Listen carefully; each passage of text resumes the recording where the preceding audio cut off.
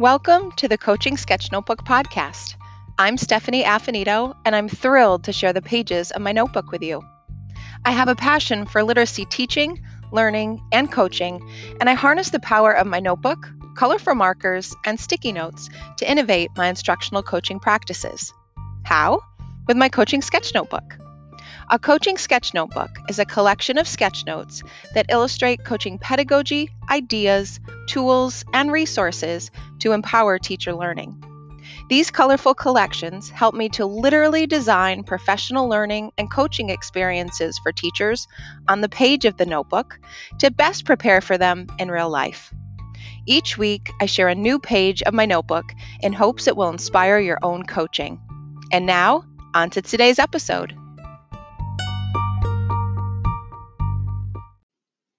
This week's episode is one of my favorite sketch notes in my notebook.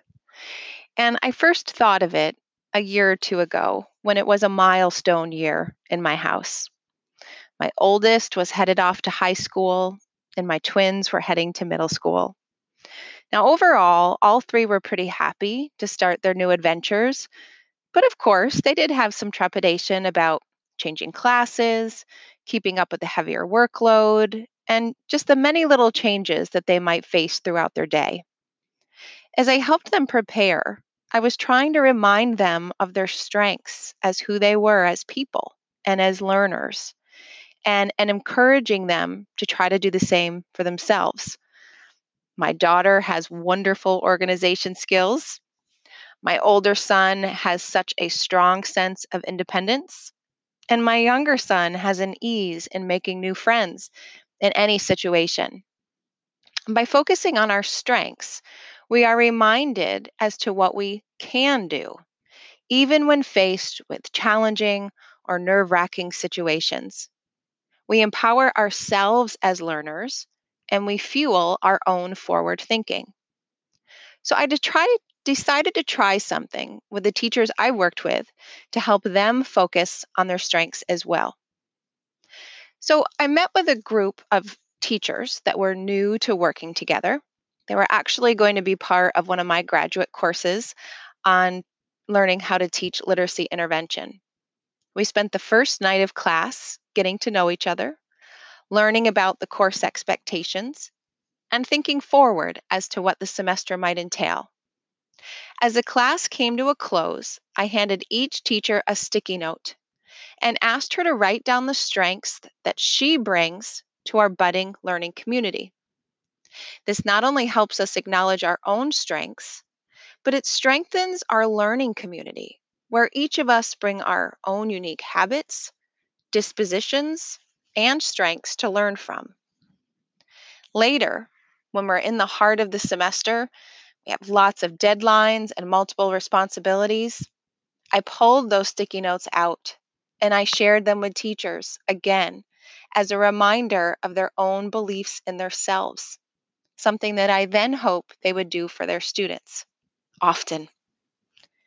As you start a new year as a literacy coach, as you start working with a new group of teachers as a math coach, or as you take on a new professional learning opportunity as a tech coach, whatever your role is, and however you work with teachers, take a minute to celebrate your own strengths and what you bring to your professional learning community. Write them down, post them somewhere where you will see them daily as a powerful reminder of what you bring. And then have your teachers do the same. Ask them to visibly record their personal strengths, and if they're comfortable, to share them with the group.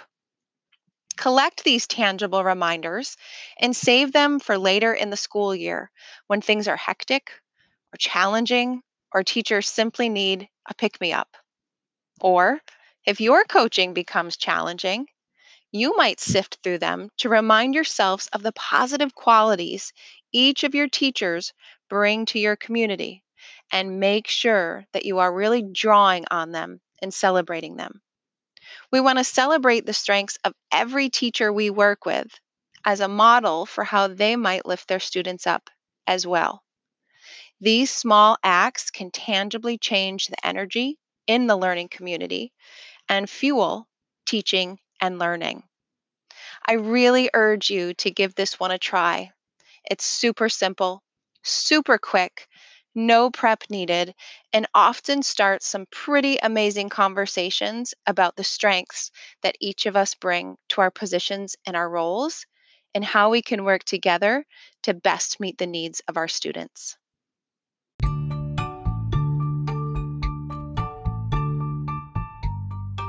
Thanks so much for listening to today's episode of the Coaching Sketch Notebook podcast.